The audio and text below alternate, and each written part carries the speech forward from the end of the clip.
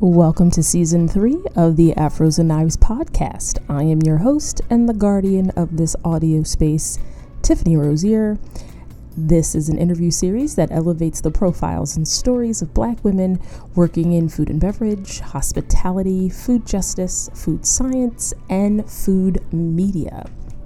Just in case you got lost and found your way to this podcast by accident. Let's see, we'll get into that food science situation as the season progresses. Just let me say, I have always believed that if you work in food, you work in STEM. But I digress.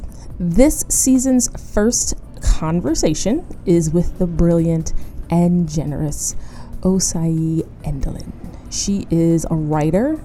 More than that, she is the shaper of worlds and a consummate storyteller. Reading her work is transformative and nourishing, and in a world gone mad, it is nice to have her words in orbit. This was a damn fine way to come back from a break. During my editing process, I get the pleasure of hearing these interviews more than one time, and I had just as lovely a time listening to this one as I did recording it, and I hope that the spirit of our chat comes through. We do explore some mature subjects towards the end. Nothing too crazy, but I mean, if you got young kids in the room you're not ready to have a hard conversation with, you might want to be mindful about your volume and maybe put some earbuds in. So before we get into this episode, I want to thank the Chef's Advocate for sponsoring this episode of the Afros and Knives podcast. The Chef's Advocate is a boutique consulting agency representing a global cross-section of culinary professionals. They continue to make a positive impact on their clients and the lives of the many people working in the industry.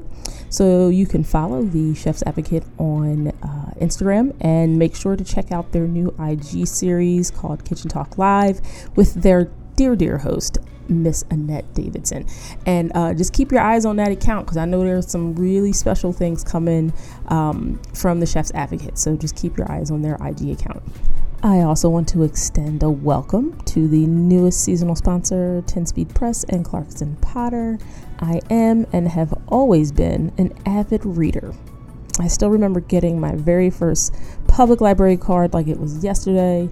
Everybody was getting hype about Transformers, and I was getting hype about chapter books. My very first vocational aspiration was to be a librarian. I absolutely adored my middle school and elementary school librarian. Shout out to Miss Purton if you're still with us. Thank you for instilling in me a very deep love and appreciation for reading.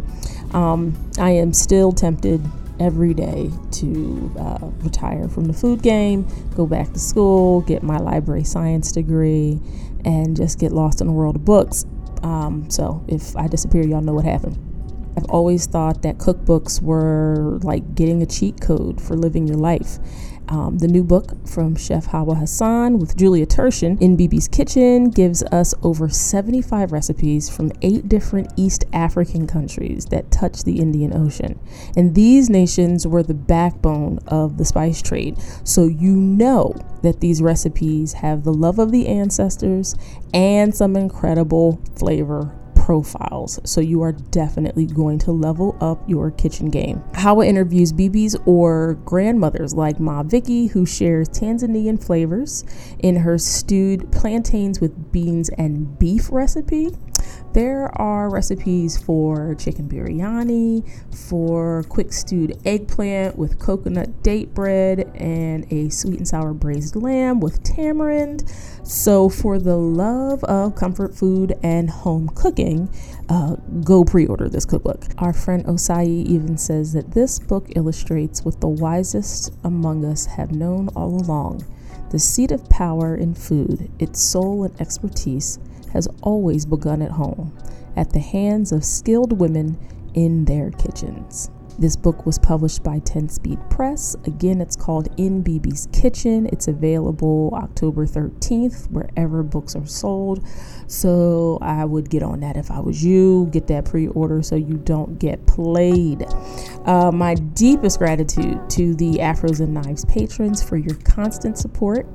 None of this would be possible without you. And to become a patron, visit www.patreon.com patreon.com/Afros and Knives. If you love the podcast, be sure to follow, subscribe, share, and comment. And now let's get into it. Oh, wait a minute. I needed to tell y'all who won this summer giveaway. So remember, we had a summer giveaway. Up for grabs was the 35th anniversary edition 7.5-inch chef knife from Global Cutlery USA, and then the Scan-Pan non-stick skillet, which I am loving more and more every time I use it. So those two prizes were up for grabs. So I would love to congratulate our winner. And this is the IG handle and the email address that was on the subscription registration, Tiny Aphrodite. Again, the winner is Tiny Aphrodite. I will be reaching out to you on Instagram, so be sure to check your DMs. And thank you all so much for the love and for participating. I appreciate so much you guys being engaged with the giveaway so I can do more of them. And to Tiny Aphrodite, I appreciate that slogan of yours, tiny in stature, larger than life. You better go ahead. Y'all go check out Tiny Aphrodite on Instagram. And of course, that's at Tiny Afro. So it's AFRO, not the literary spelling of Aphrodite, but the doper spelling of Aphrodite. So yeah, Tiny Aphrodite on Instagram. There's a shot of these sauteed fiddlehead ferns on there, and she's showing off. So definitely go check her out. So okay. But really, let's get into this conversation with Osayi.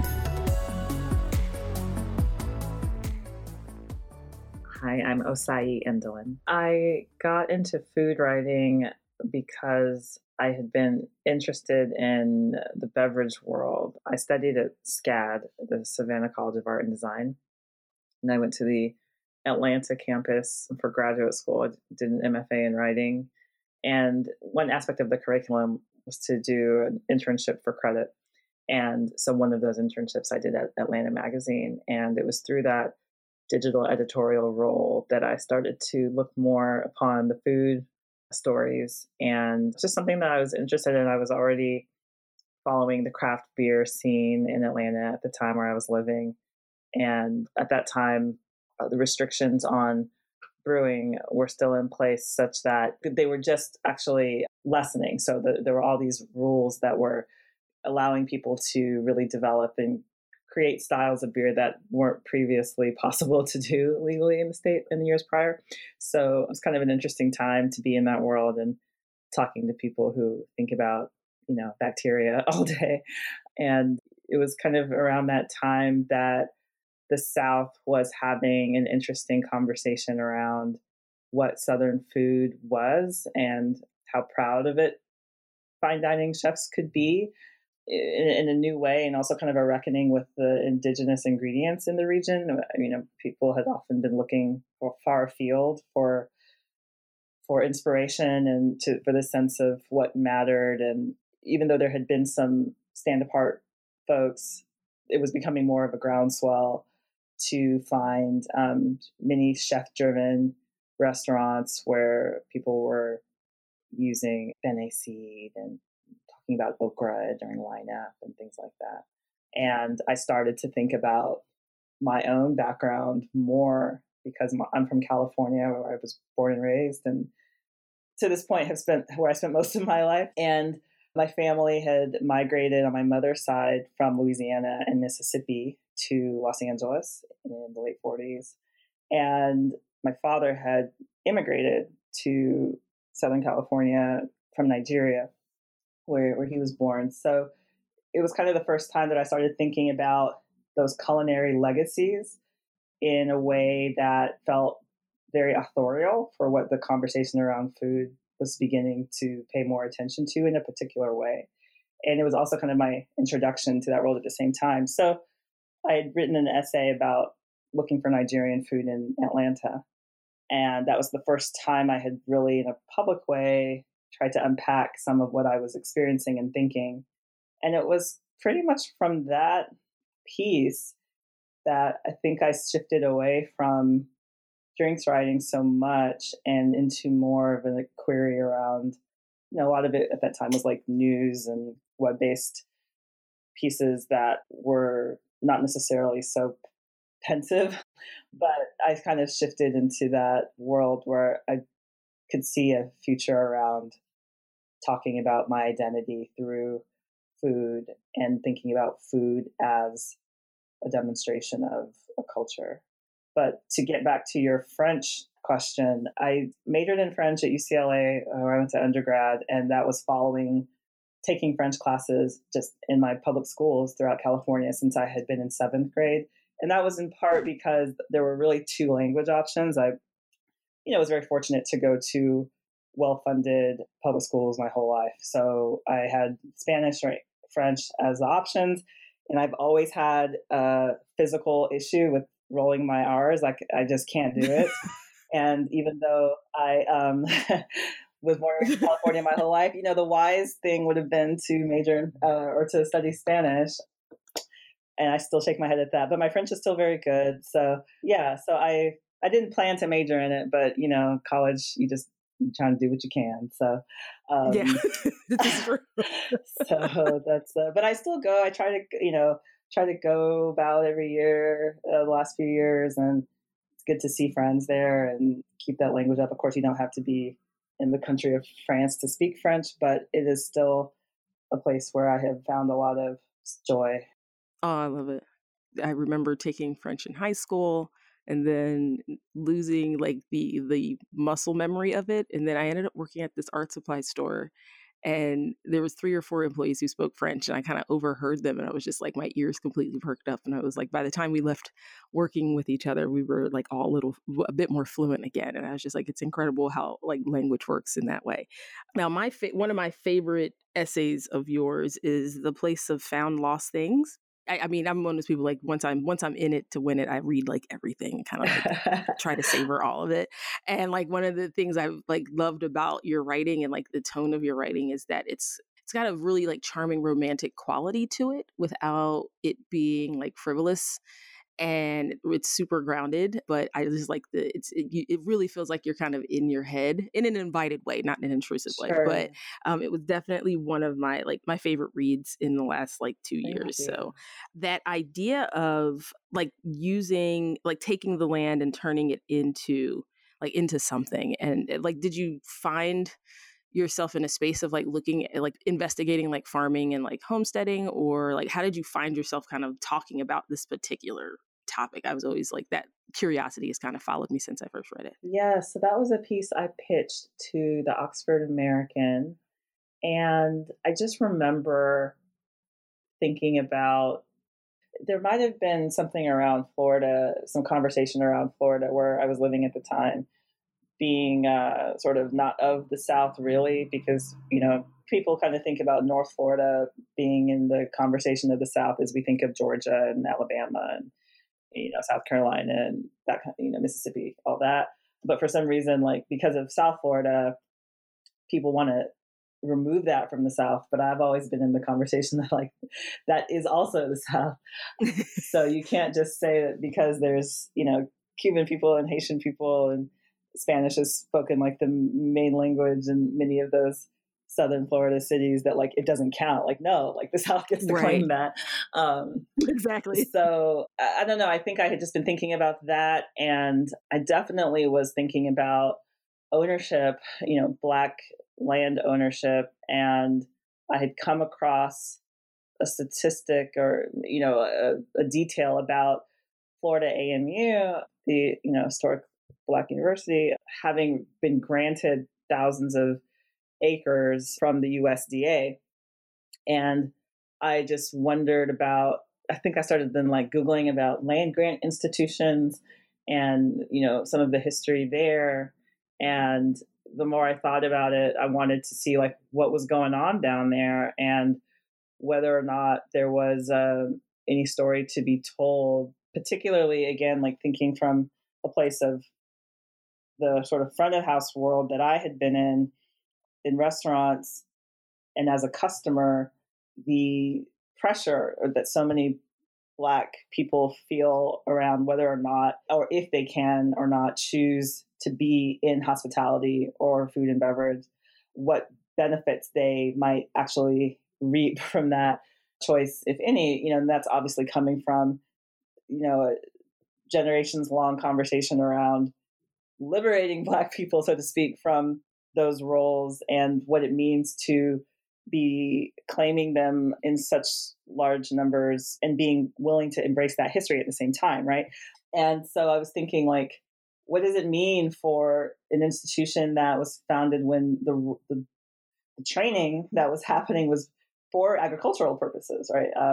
And technical purposes, like, many of those schools were literally working with students, in the field and, meaning, in the arena of husbandry and animals and, farm management and things like that. So, it's not that there weren't professional roles as well, but, how do you, I thought it was interesting that a HBCU would be kind of really claiming, like, okay, we're going to take this land and we're not going to, and it was also way out. So FAMU is, for people who may not know, is in Tallahassee, and this land that had been granted was in Brooksville. So it was quite a distance away. It was an interesting concept. And so I had drawn up a pitch and sent it over to the Oxford American, and I wanted to see kind of what happens now, right? Like, yeah, with this. And that essay was my attempt to kind of capture some of that.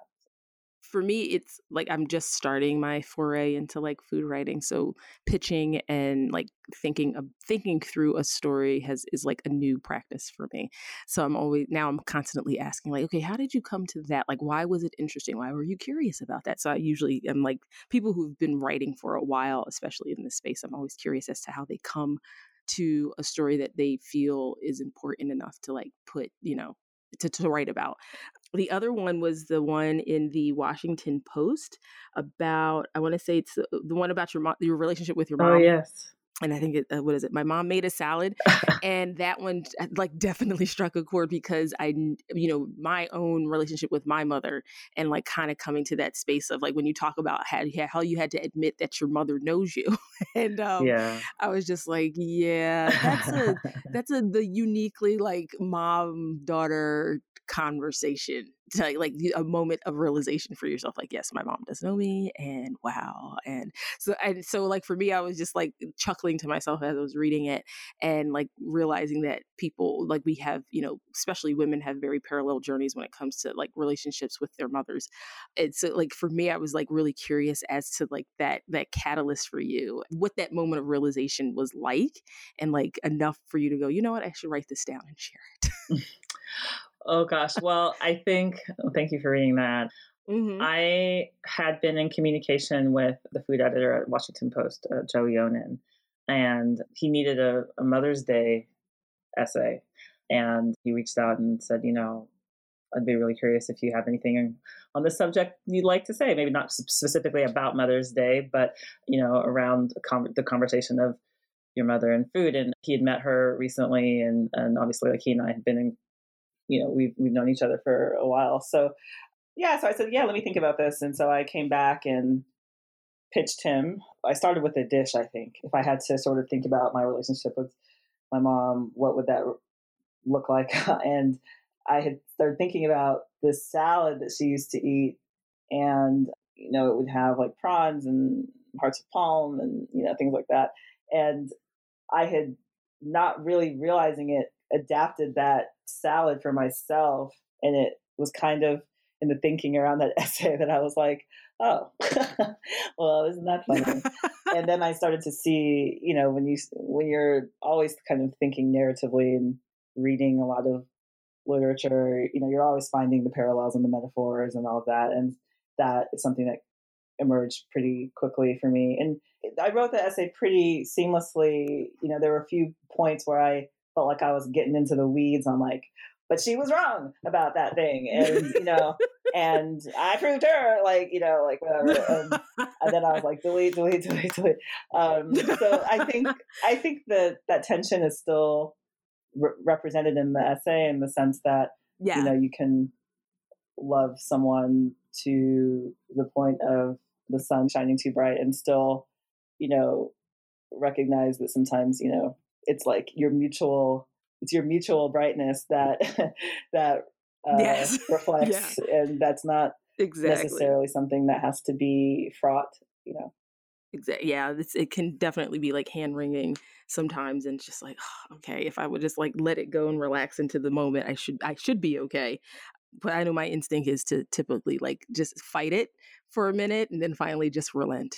Be like, yes, I guess I'm more like my mother than I anticipated, and it's okay. It's like, okay. It's like it's not bad at all, you know? Yeah. It's like This is not a bad thing. my mom is pretty great. I mean, I think like looking back, I'm realizing kind of like how old she was when I was a teenager. You know, she had me right after she graduated from Oh, college. So she was young. And like, yeah. I'm thinking about like if I had a 15-year-old right now, like I don't have children, but it's like, oh my God, like that would be a hot I have mess. no business. Exactly. And so she did pretty great, you know, and like there are things that, you know, I mean, I have the distinct honor of being like a student mentor to a couple of teenage girls, and I haven't seen them in a while because since I moved, we're not meeting on the campus of the school like we used to. But I try to stay in touch, and you know, there's other young people in my life that I love very much and try to be available to, and I'm conscientious all the time in my conversations with them of how much I'm shaped by how my mother did things, and sometimes being willing to do things that she wasn't, you know, like I think I'm more like her mother, my grandmother, Ruth, in that sense that I'm pretty comfortable having the awkward conversations. For me, there's so much more comfort in saying the thing that nobody wants to say. And like, and kids start to recognize that too. And so then they start coming to you. And, you know, it's not like I'm not like a guidance counselor or like a counselor of any kind, but I understand why she couldn't do some of those things when I was that age. And I also recognize that has, you know, allowed me to embrace parts of myself maybe earlier than I would have otherwise. Yeah. And I have that same like kind of relationship to my mother's mother. Like her middle name was Ruth, which is hilarious, and she was that person. Like I think she passed a few years ago, and like I used to tell people, like I think, you know, for me, I'm extremely biased about her, but you know, I was like, she's one of the greatest minds of the 20th century. Like that's just hands down. But you know, a big part of that was because I feel like I was more like her than I was my own mother, and so you know, when people meet me, they kind of, if they know who my grandmother is, they instantly like place me. They're just like, aren't you Yeah. Johnny Ruth's granddaughter? I'm just like, yeah. They're like, Yeah. yeah, I can tell. I'm like, oh, really? They're like, yeah, she was one to not hold her tongue about much of anything either. I'm like, okay, that's why. Outside of having her face, you know, I just had the same tendency to like, okay, well, let's just talk about the elephant in the room and like get it out in the open Oh, and she'd talk make you about it do so we can it. all stop. Yeah, she'd make you do it. I Yeah. mean, you'd be like, oh, Just I've been thinking about her so much because, you know, just this period of just so many big decisions. It seems like it's happening all the time. And, you know, I try to keep her close to me. She died mm-hmm. 2 years ago. She was 90, like about 92. So like an extraordinary life. And, you know, I was streaming some music the other day and Marvin Gaye popped on. And I suddenly had this memory of being a kid and asking her, you know, I think someone had said something about, oh, you know, we were playing Marvin Gaye or something. You know, he'd come up in conversation, and someone mentioned him having passed. You know, obviously this was many years after he'd passed. And I said, "Oh, Grandma, you know, how did he die?" And she was like, "His daddy shot him." It was just like, oh, like there wasn't no lead up, there was no runway. She's like, I And don't need to sugarcoat this for And I you. was like, why? And you know, she, you know, explained, and I mean, it was inconceivable to me that like that could happen. Like, you could just, you know, I mean, it's a tragic It's story. I so don't mean great. to be light about that, Right. but But it's just like, oh, okay, she did not hold back. no, she was not. You know, she was not about. You know, she was very compassionate and loving, but she always felt like, even with weird topics, you know, like you answer when a child asks a question, you answer the question that's asked. And where adults often Yeah. get really tripped up is they're trying to give context and history and answer all this stuff. Yeah. And you know, it's like I remember seeing Dances with Wolves Exactly. with her and my younger brother when it came out, the Kevin Costner movie. So I was probably like 10 or That takes 11. like 8 years to watch. Oh Yeah. my God, we went to the theater. I remember this, and there was This a sex scene with Kevin Costner and I forget the actress who plays the young woman who, you know, is obviously like kind of stuck between cultures. And my little brother leans over to her and he goes, "Grandma, what are they doing?" And, this was not like a explicit scene, right? A lot of it was suggested and, like they're in the, they're in the tent and it's like the dim lights and then, they're kind of moving, but it's all kind of, it's been years since I've seen it. And she leaned over back to him and she said, they're making love. And so then he kind of paused for a moment and leaned back and said, so why are they taking their clothes off? And she says, because that's how you make love. And then he just watched the rest of the movie. It was fun. And so the credits were like, rolling. Cool, and the credits were rolling. And this man in front of us stood up as we were walking out. And he turned to her and he said, I didn't know how you were going to get out of that. But, she's like, I wasn't trying to get out of that. It was just answer the boy. He asked a question. And that's all he needed to know. Like, you didn't need to be like, well, oh God, like there's unseen genitals doing things. Like there was none of that. It was just like, okay, great, moving on. He was more interested in the horses anyway, and so I always think about that, also I think just in my communication with human beings, not just young people, but it's such a relief when someone in the conversation just is able to say what needs to be said. And I try to do that with my writing too. And just sometimes you have to kind of hack it out of whatever's on the page, but you're trying to chisel down to something clear. And for me, that's kind of why I have chosen a career where every day there's a blank page, which sometimes I'm like, did I choose this? Did I choose this life? Is this my fault? That is a unique thing about like writing about food and things that are like a daily, like that shift almost daily. You're just like, okay, so what I wrote about yesterday will not be what I write about today. Awesome. Here we are again, me and the blank page. This is going to be a lot of fun. And like the one thing I've tapped into to like help myself, and like to your point about like keeping your grandmother close, is like I tend to write to her first when I write, because for me the beginning of something is always harder to write. And so I tend to like the easiest place to fall into is like if I was to write to her or like to call her and like have a conversation with her about a specific subject, like I start there.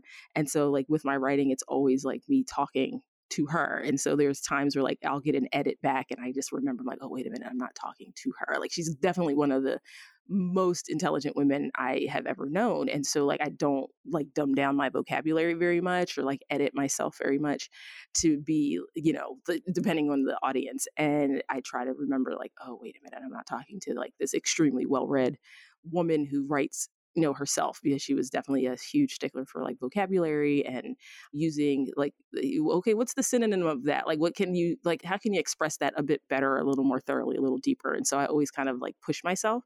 And so when I get things back, they're like, can you use a different word here? Because I don't think the general reader will know what that means. And I'm like, oh yeah, I'm writing to her. So it does make an incredible difference when I like remember like, okay, let me dial that back a bit. Yeah. I'm not necessarily directly talking to her. I'm just trying to channel her a little bit. Yeah. I think however it gets done is how it has to get done, and I think that's a special thing to be in communication like that, in a sense. I know what that is. I don't know that I have done it so directly, but, I do feel like sometimes I come up with some ideas, but then sometimes the connections I feel like I'm able to see or distill are things that I'm being sort of proverbially handed. And I try to be like very honoring around that. I'm on a continuum of brilliance and ideas and source, right? That is something that I've learned to cultivate. And I certainly, I'm not eschewing my own skills or the study and practice that goes along with something like writing. But, I feel like you have to kind of defer to that which precedes us and is bigger than us at the same time. Exactly. One of my favorite questions to ask people at this point is like, how is your work an expression of just who you are? So like if someone was to read, they haven't met you before, they've read, the body of your work, like what could they take away about who you are as a person from reading, what you've written so far? Kind of thinking about what I hope and what some of the feedback that I've gotten is that I am interested in complex topics, but I also enjoy levity too, and that there's a way to handle all of that with candor and wit, and also very discernible anger at times. Some of the topics that we are dealing with, in the world of food and African American history, certainly are sometimes very fraught with trauma and really devastating and experiences and loss. But there's also so much honor and integrity and celebratory history too. So even though I feel like my writing more recently has been in the food realm, I think I have always tried to, whatever topic I'm writing about, bring some openness, and I'm trying to have a conversation that maybe hasn't been had before or had before in the same way.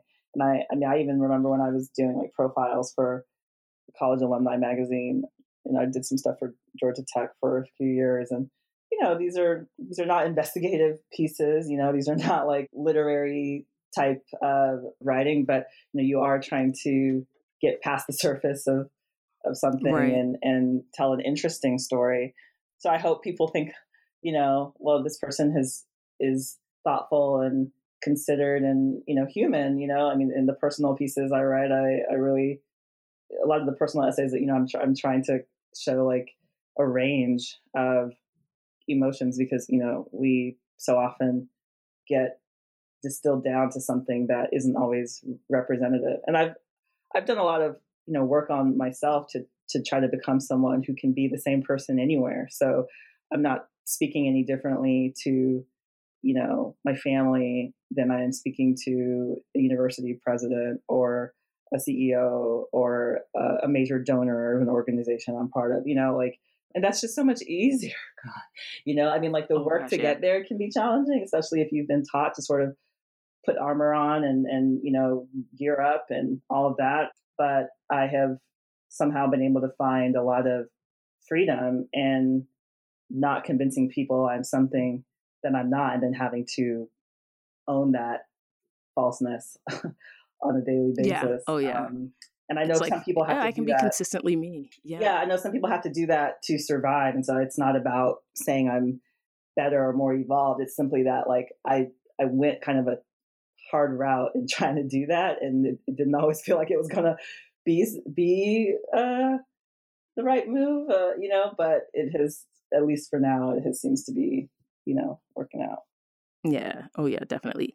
Now, is there an author or a book that I don't want to say like inspires you, but like has really been kind of like a pivotal read, or a very influential writer, like someone who can, like, anytime you go back to something they've written, it like pushes you, you're reminded of something that you may maybe forgotten, or just that, kind of that voice that is always kind of playing in the background for you, that you're like, yes, okay, yeah, I'm going back to read that again, or their work is always kind of a part of the equation for you. There's so many people I can think of for different reasons. I feel like lately I have not been doing that kind of reading, in part just because I'm so distracted. But some of the work that I'm doing is requiring a lot of sort of targeted reading, so I'm kind of popping in and out of certain things. I can say that a book I read fairly recently kind of like makes me feel like locked and loaded, right? There's this book called Heads of the Colored People. It's a short story collection by Nafisa Thompson Spires. And it's a pretty extraordinary collection that it was my first time reading her work. She deals with Black people in circumstances that feel very real, even though they are. There's one particular story that she writes in epistolary form, and it's two women who have children at, I think, a school or some kind of activity, and they're kind of writing each other with this like Black women's like upper middle class shade about like what the other person's child is doing, and it's just this back and forth conversation that there's so much subtext there, right? Like, and so I think I try to read a lot of fiction. I try to read different types of authors. I guess I think about that collection with the question you just asked, because of the voice that she's able to give these different people, and it's such a great book that conveys just how different and unique Black people are, even across a single culture. There's so many facets to us that it's wonderful to kind of have someone turn that in on itself. And I was reading a review on the show Black AF on Netflix, and there's a ton of like very interesting critiques, and people have like the most visceral responses to the show. They either absolutely love it, absolutely hate it, or have never watched it, and it's like a rare like center point for most people. But the most interesting like review has been, like, oh, I love this show, and because it shows that like Black people aren't a monolith, that Black people can be unlikable. It just kind of was for them refreshing to kind of see more complexity around like Black stories and Black people and how Black people are presented to the general public. So like, the narrative isn't, Black people have to like clean up and have this sterilized cultural moment on television for for everyone to relate to them. Like they were giving the show and its characters an opportunity to not be relatable. Kind of like, Oh, Curb Your Enthusiasm. Yeah, Curb Your Enthusiasm. They're like, it just gives people permission not to like you. And it's okay that you don't like this person because you're quite frankly not likable. But like the idea that, a Black person or a Black character can be unlikable, but you can still agree with them. And so it was just a really interesting take on like creatively how they executed that show and understanding like, for me, television always has, a sea of writers behind it. And like to know as a writer to like sit down as a writer and go, okay, how do I like get really honest about how we are represented either in writing or in television or any type of like creative work. And I always love when a writer takes a little courage and just goes, okay, so we can be honest with each other at the very least. If it's only going to be us reading this book, at least I can be honest. Like, look, there's some stuff we need to talk about. And yeah, like you said, that subtext where if you have grown up in like Black culture with Black women, you would know what all that stuff between the lines means. And yeah, and then, having grown up with a diverse archetypes of like Black women and knowing that, there's like that upper middle class Black woman. And then there's, like there's some very distinct qualities in each type of woman that I've had the direct connection to. And it definitely for me is like someone who's able to capture that and dispense it to people would be something I need to write down the name of that book now. Yeah, Heads of the Colored People. It's fantastic.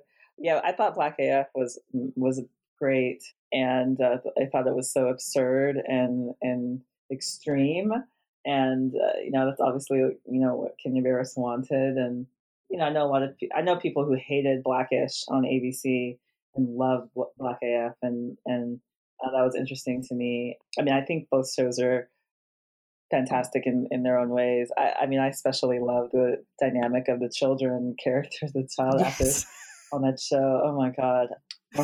They're great.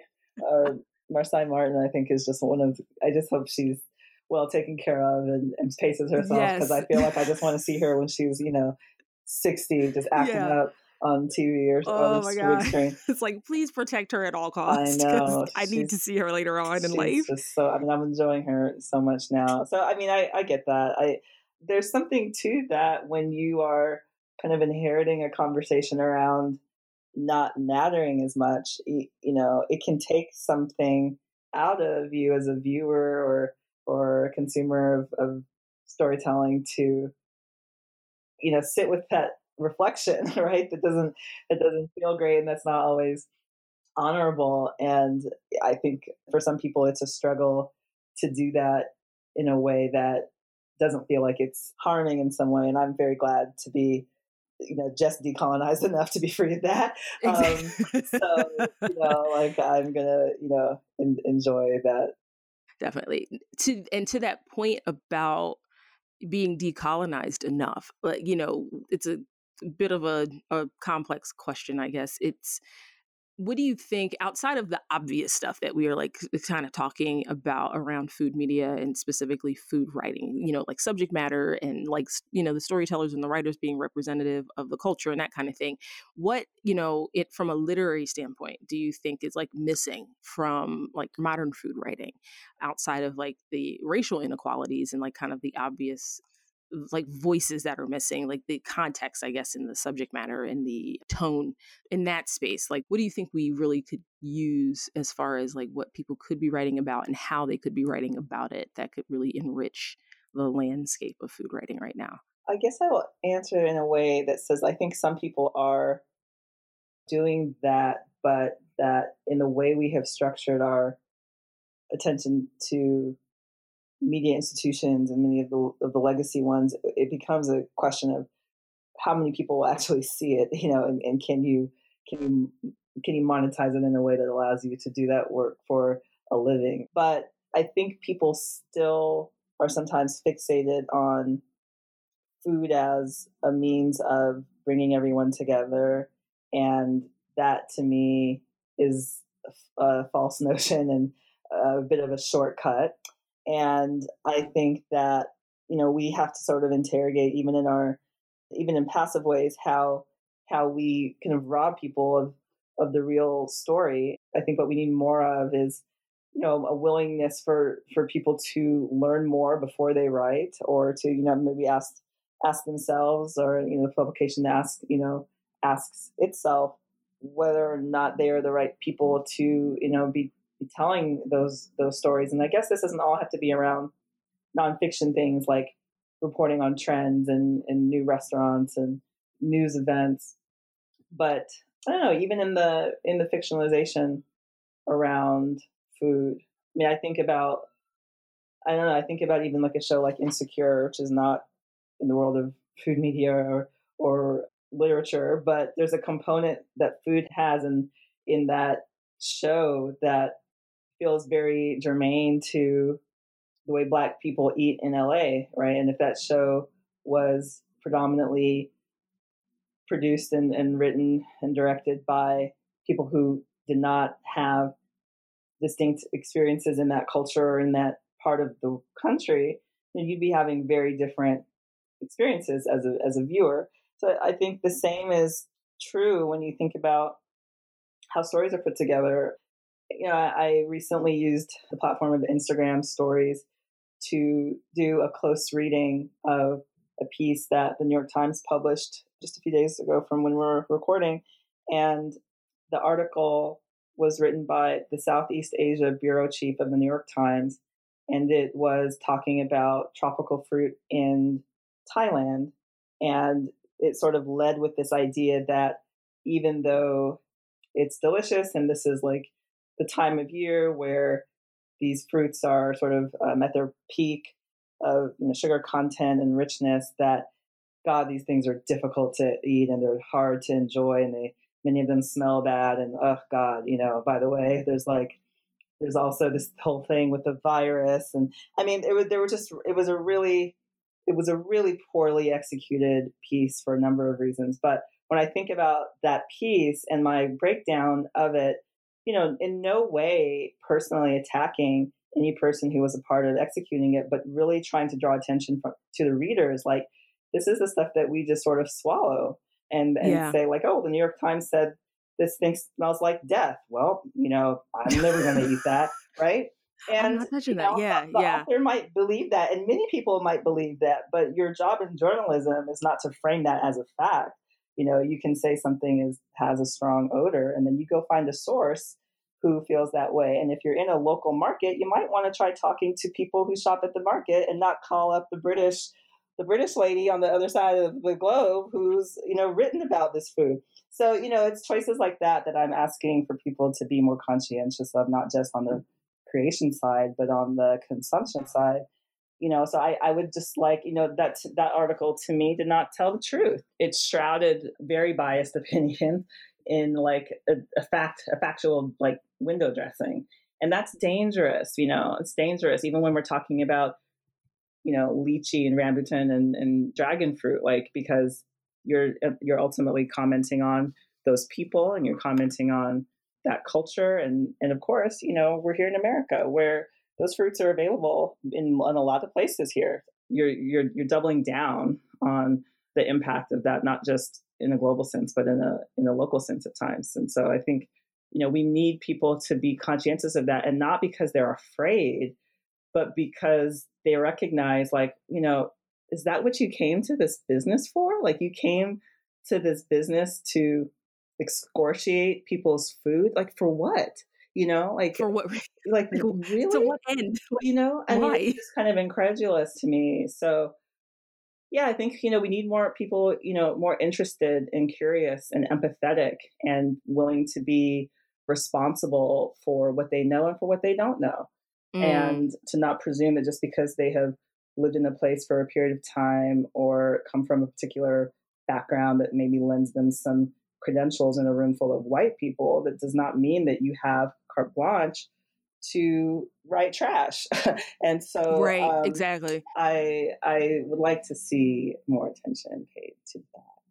That would be lovely. I know I often like go back to like I have a very specific list of books I kind of like read almost every I cycle through every few years, and I often look at like the food, like certain like modern food writing, and I would just wish it had like a larger scope, like it really takes into account like nuance and detail, and it, like, exactly to your point, like to just be more mindful and more responsible with like how you write about something.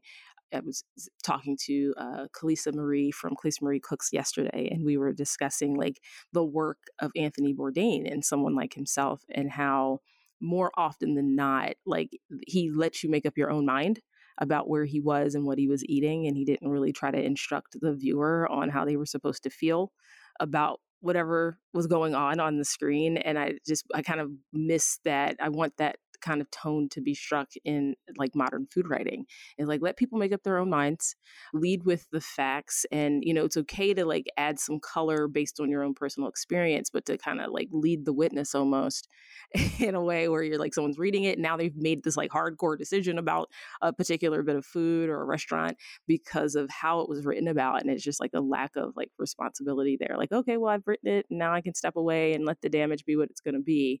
And there's just no, people lose so much when they've made like a choice based on something you've written. And I'd prefer like to see people write to strike up someone, to like light a match to someone's curiosity, and not so much like have them make a hardcore choice about, I'm never going to eat that, I'm never going to try that, I am eating it now and I'm going to stop. Like it just, all of that always seems so like destructive and counterintuitive for me when it comes to food. For me, the like your work definitely kind of hits a lot of different places, like, you, because of, what you pitch or what someone's asked you to write.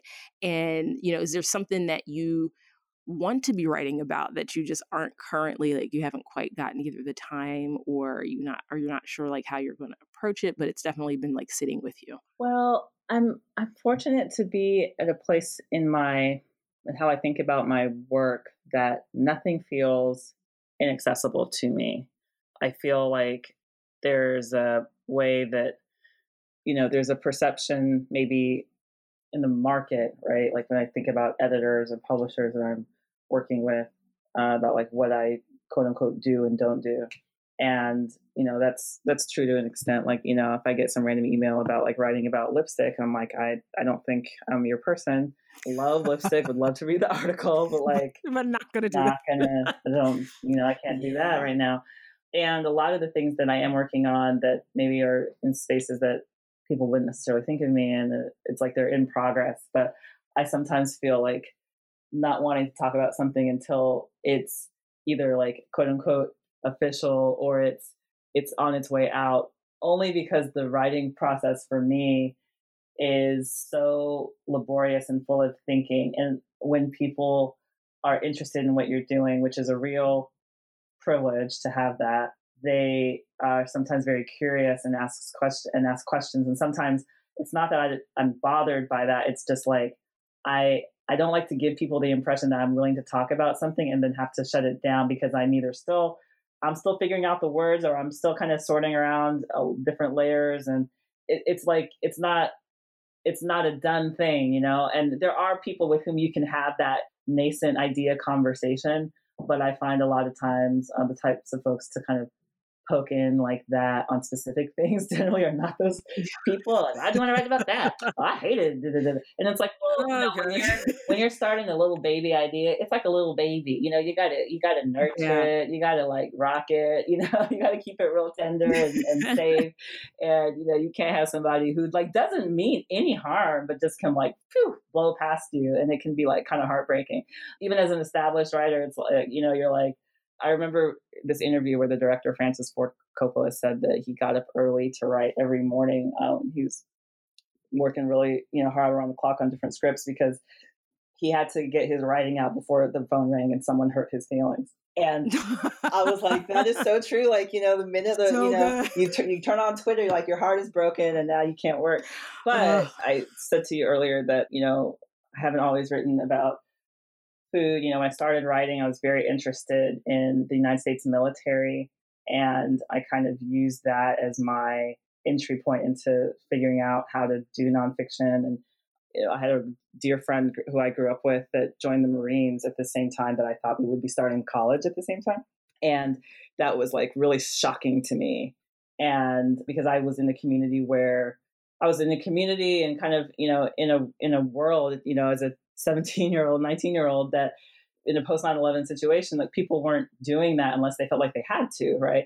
And his father's generation, had been drafted, right? So like this next generation was kind of like, I ain't doing that shit. And you can see that throughout our country, right? Like there's a lot of, it's very unequally distributed, like who, where and who, decides to enlist. And so I kind of used that as an entry point to kind of learn about the Marine Corps. And I did a lot of research and travel and read a lot of books. I got a lot of war books and memoirs and historic accounts. And I feel like there's a way for me to kind of explore that maybe at some time. It's not something I'm hungry to do right now, like no pun intended, but I think about that in the consciousness of, many of the conversations that come up around food, because I'm so interested in systems and how they operate, and many of the things that we complain about in the world of restaurants are present in the world of our armed forces, and how we think about who is patriotic and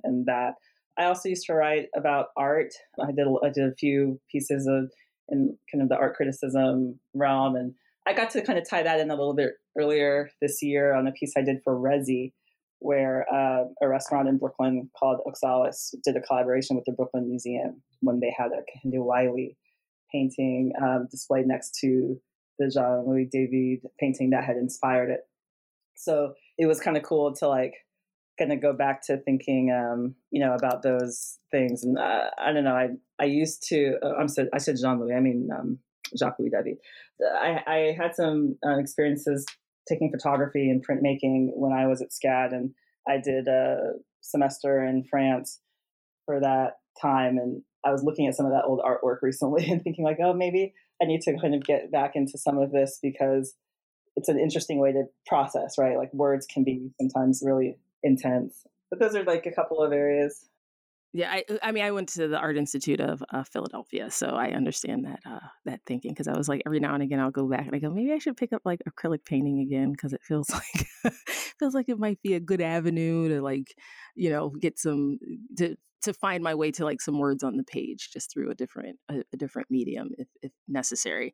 Have you done any like fiction work? Because I know like a lot of the work I'm connected to, like through your website and other places, is more nonfiction and like reporting. Especially, I strangely enough, like my mom was a cosmetologist for a long time, so your article about Bronner Brothers and the hair show was pretty. Yes, I was like reading that. I'm like, oh, I need to know about this. How did this happen? Oh God, I would love to get the chance to do more pieces like that when we can be free again. Like I think that was so great. I think I would love to be able to like kind of capture moments like that. But I feel like there's even a more, I don't know, a little bit of like a celebratory, but still kind of like a dark humor way to do that in a lot of spaces. I can have a pretty dark sense of humor. But wait, sorry, I got so distracted by Bronner Brothers. What was your question? I'm sorry. I remembered that it. And I was like, I gotta ask her about that. Say, like that hair show. I've never been to a hair show, and like, oh, God bless you. Phenomenal. I mean, yes. I don't even know. I wrote that for The Cut maybe like 5 years ago, and exactly. Yeah, it was a thing. My mom took us every year for the most part when we were younger. Wow. And like those hair shows are a world unto themselves. And like knowing like she did a lot of like main stage stuff. She did some hair competitions where she won some gold medals. And just that entire world of like beauty and hair is so interesting.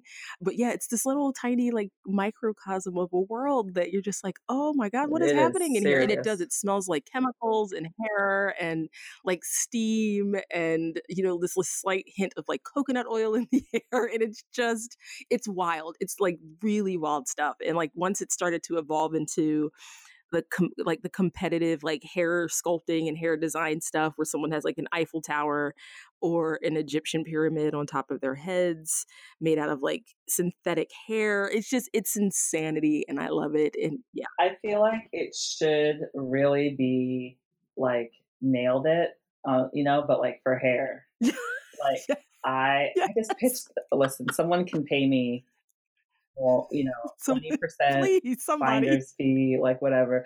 Like, I mean, it was phenomenal. I think kind of digging into system. I mean, I think that's what like makes me interested in this world of food and the systems around food and, the world of the, United States Marine Corps and these little moments. Like, I think I'm always trying to like figure out like what's going on here, like in this tiny, not so tiny driving question. What's actually I mean, I think most people's writing starts with a question. And I mean, if you are ever interviewed by a writer and you start talking about no comment or like, I don't want to talk about that, that usually tells, like, it's like catnip. It's like, what did you, ooh, there's something there.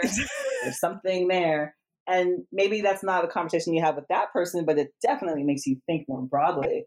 And so, I always tell people like, you like my grandma Ruth, just answer the question that's asked, like just you try to run and hide, just gonna make it a bigger situation. Exactly. Actually, the question about fiction, like, have you written any fiction? Like, is there some place? I haven't published any fiction. I kind of tried my hand at it early on. I do have a couple of novels that are kind of just like fake circulating. I'm kind of ignoring them in my head right now. Fiction to me is very intimidating, and I know it's the opposite for some fiction writers. They're like, nonfiction, you using the first person and you actually mean yourself. Like, what?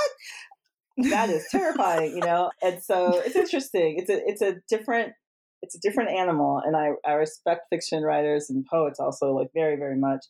I don't know. We'll see if I ever get back to that. I also have some pieces that I had written that were really like sexy. Like they weren't romance. They were not romance, but they were like, kind of autofiction, first person nonfiction, like that were really trying to kind of explore sex as it usually does not get talked about among Black people, at least heteronormative Black people.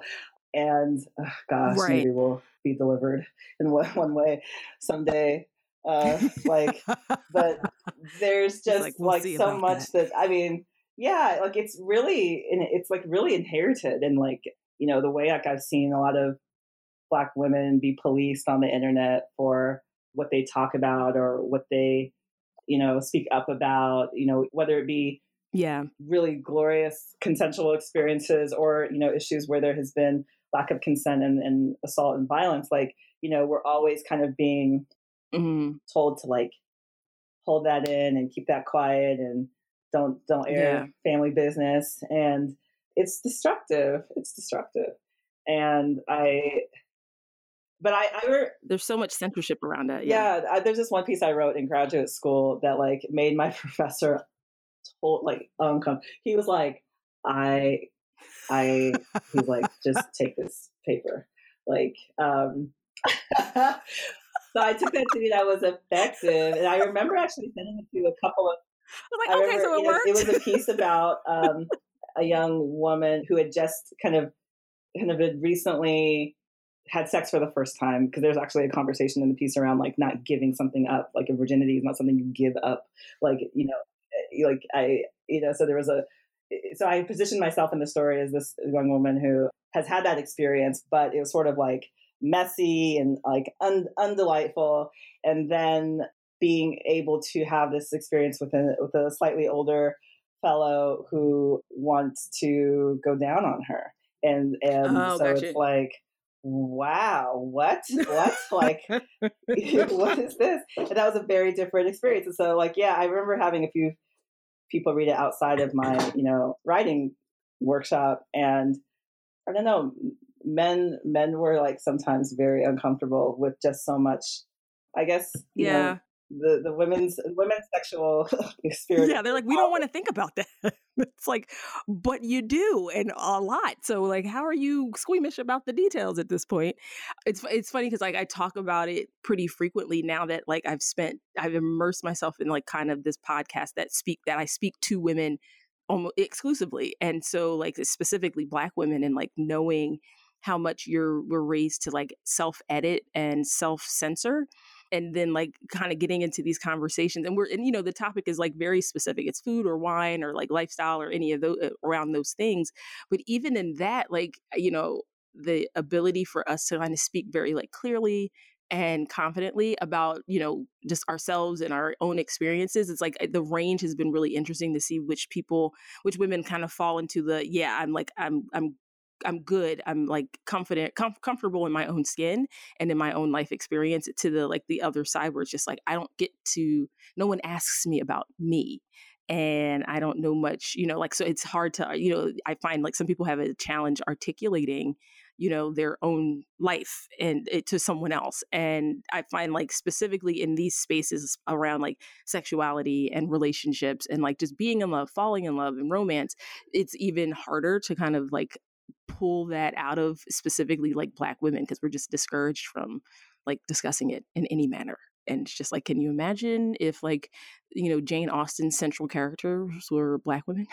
like what would that even look like if Elizabeth Darcy was Black? I just don't know. And so like the fact that we're never kind of like the central romantic figure or sexual figure in most stories, in most storytelling, is always kind of for me indicative of like what we're kind of indoctrinated to believe about our own like sexuality and our own selves.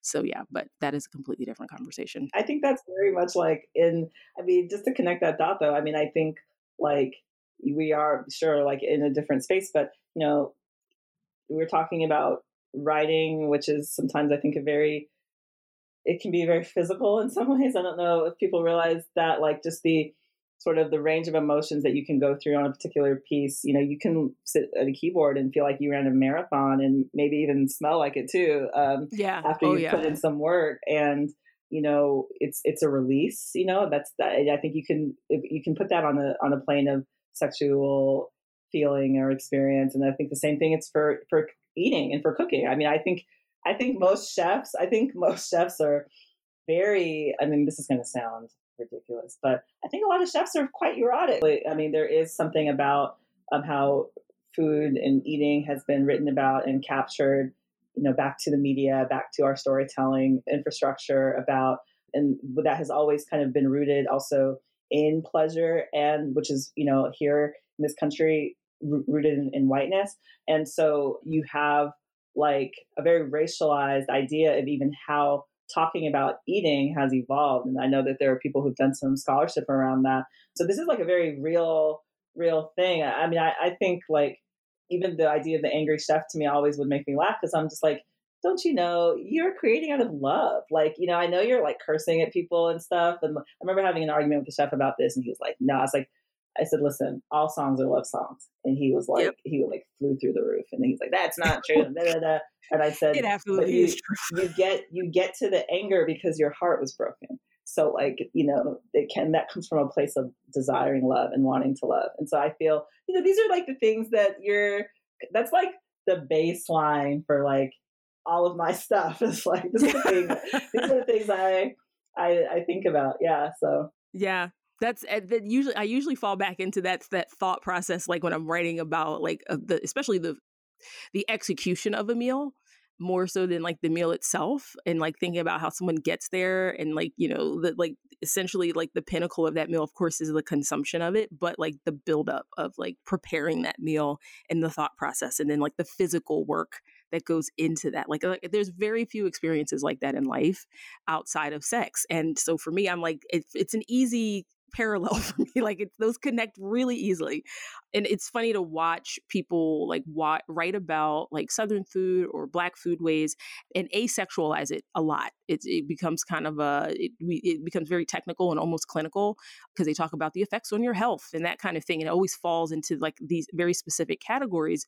Whereas you can, you know, consume other media around other, you know, kind of Eurocentric topics about food, and they do kind of discuss it in a more relational and sensual way. And so you're just kind of like, oh, so yet again, here we are having this conversation this way. And it's just kind of like, yeah, because I remember watching like Water for Chocolate for the first time.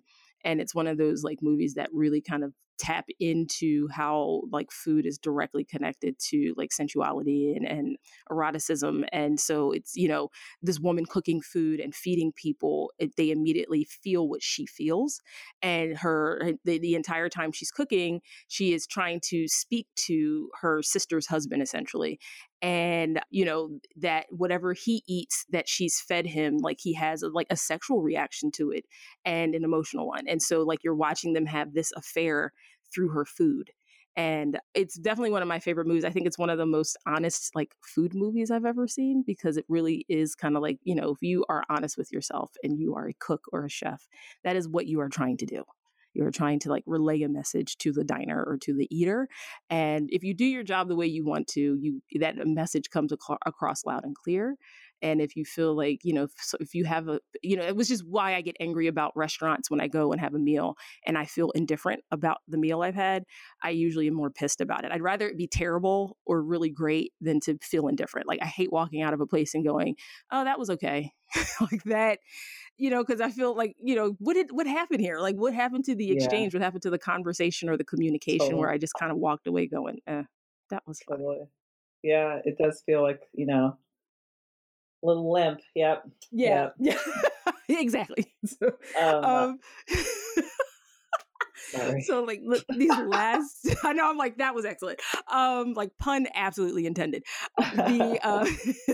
These last few minutes, just talk to me about like what you are working on and like how we can support you, or what we can be paying attention to as far as like what we can, like what's coming up for us to read.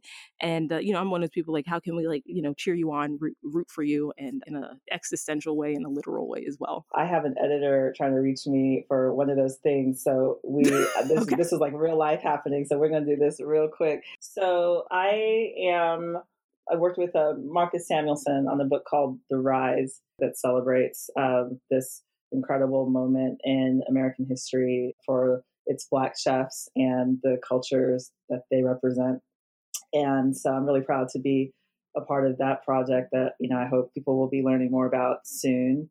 And I have a book project that is much further off, but I think it's just cool to let people know that this is kind of in the discourse, where I'll be working on a narrative nonfiction book that explores our dining and restaurant history here in America and looks at it from its systemic racist roots, which, folks, maybe listeners of your show will not be surprised, but a lot of folks don't realize how rooted in the practice of slavery and in the culture around the owners' mansions and the things like that really kind of have glided us into some of the same issues that we are still addressing now in terms of service culture and pay and recognition, and where people's restaurants can even be and how they get supported or not supported structurally. And so, I hope in that process to not just talk about the things that were terrible and tough and that continue to be, but to also, share names and places and really kind of help us map onto the past, like some of the achievements that were made by these Black figures who were such experts in food and beverage and service and hospitality, and many of whom, date back much earlier than we would expect. We were doing mixed use developments before that was a thing, centuries before that was a thing. And the movement that we had throughout this country, and through the Caribbean and back, is much more layered than we have the opportunity to usually talk about. And I hope to be able to share that. That'll be in a couple of years, but I'm working on that. And yeah, lots of some collaborative projects. And in the meantime, that's up to other people to kind of talk about first. But I'm busy, and I'm very gratified to have the proverbial mic from time to time, and I'm thankful for that. That is all for this week's episode. Thank you to our guests for spending some time with us, and thank you for listening in and for being a part of the Flyest Click in podcasting. If you love these conversations, be sure to download, subscribe, comment, and share. You can get further connected with the Afros and Knives community by following us on Instagram, Twitter, and Facebook. And don't forget to visit our website, afrosandknives.com, and sign up for our newsletter. Afros and Knives does this work only with the financial support of our Patreon community. To become a patron, please visit patreon.com/afrosandknives and pledge your monthly support. We are working on expanding into video as well as offering patron-only content this year, and you don't want to miss out. Until next week, may you be happy, may you be safe, may you be healthy, may you be at peace.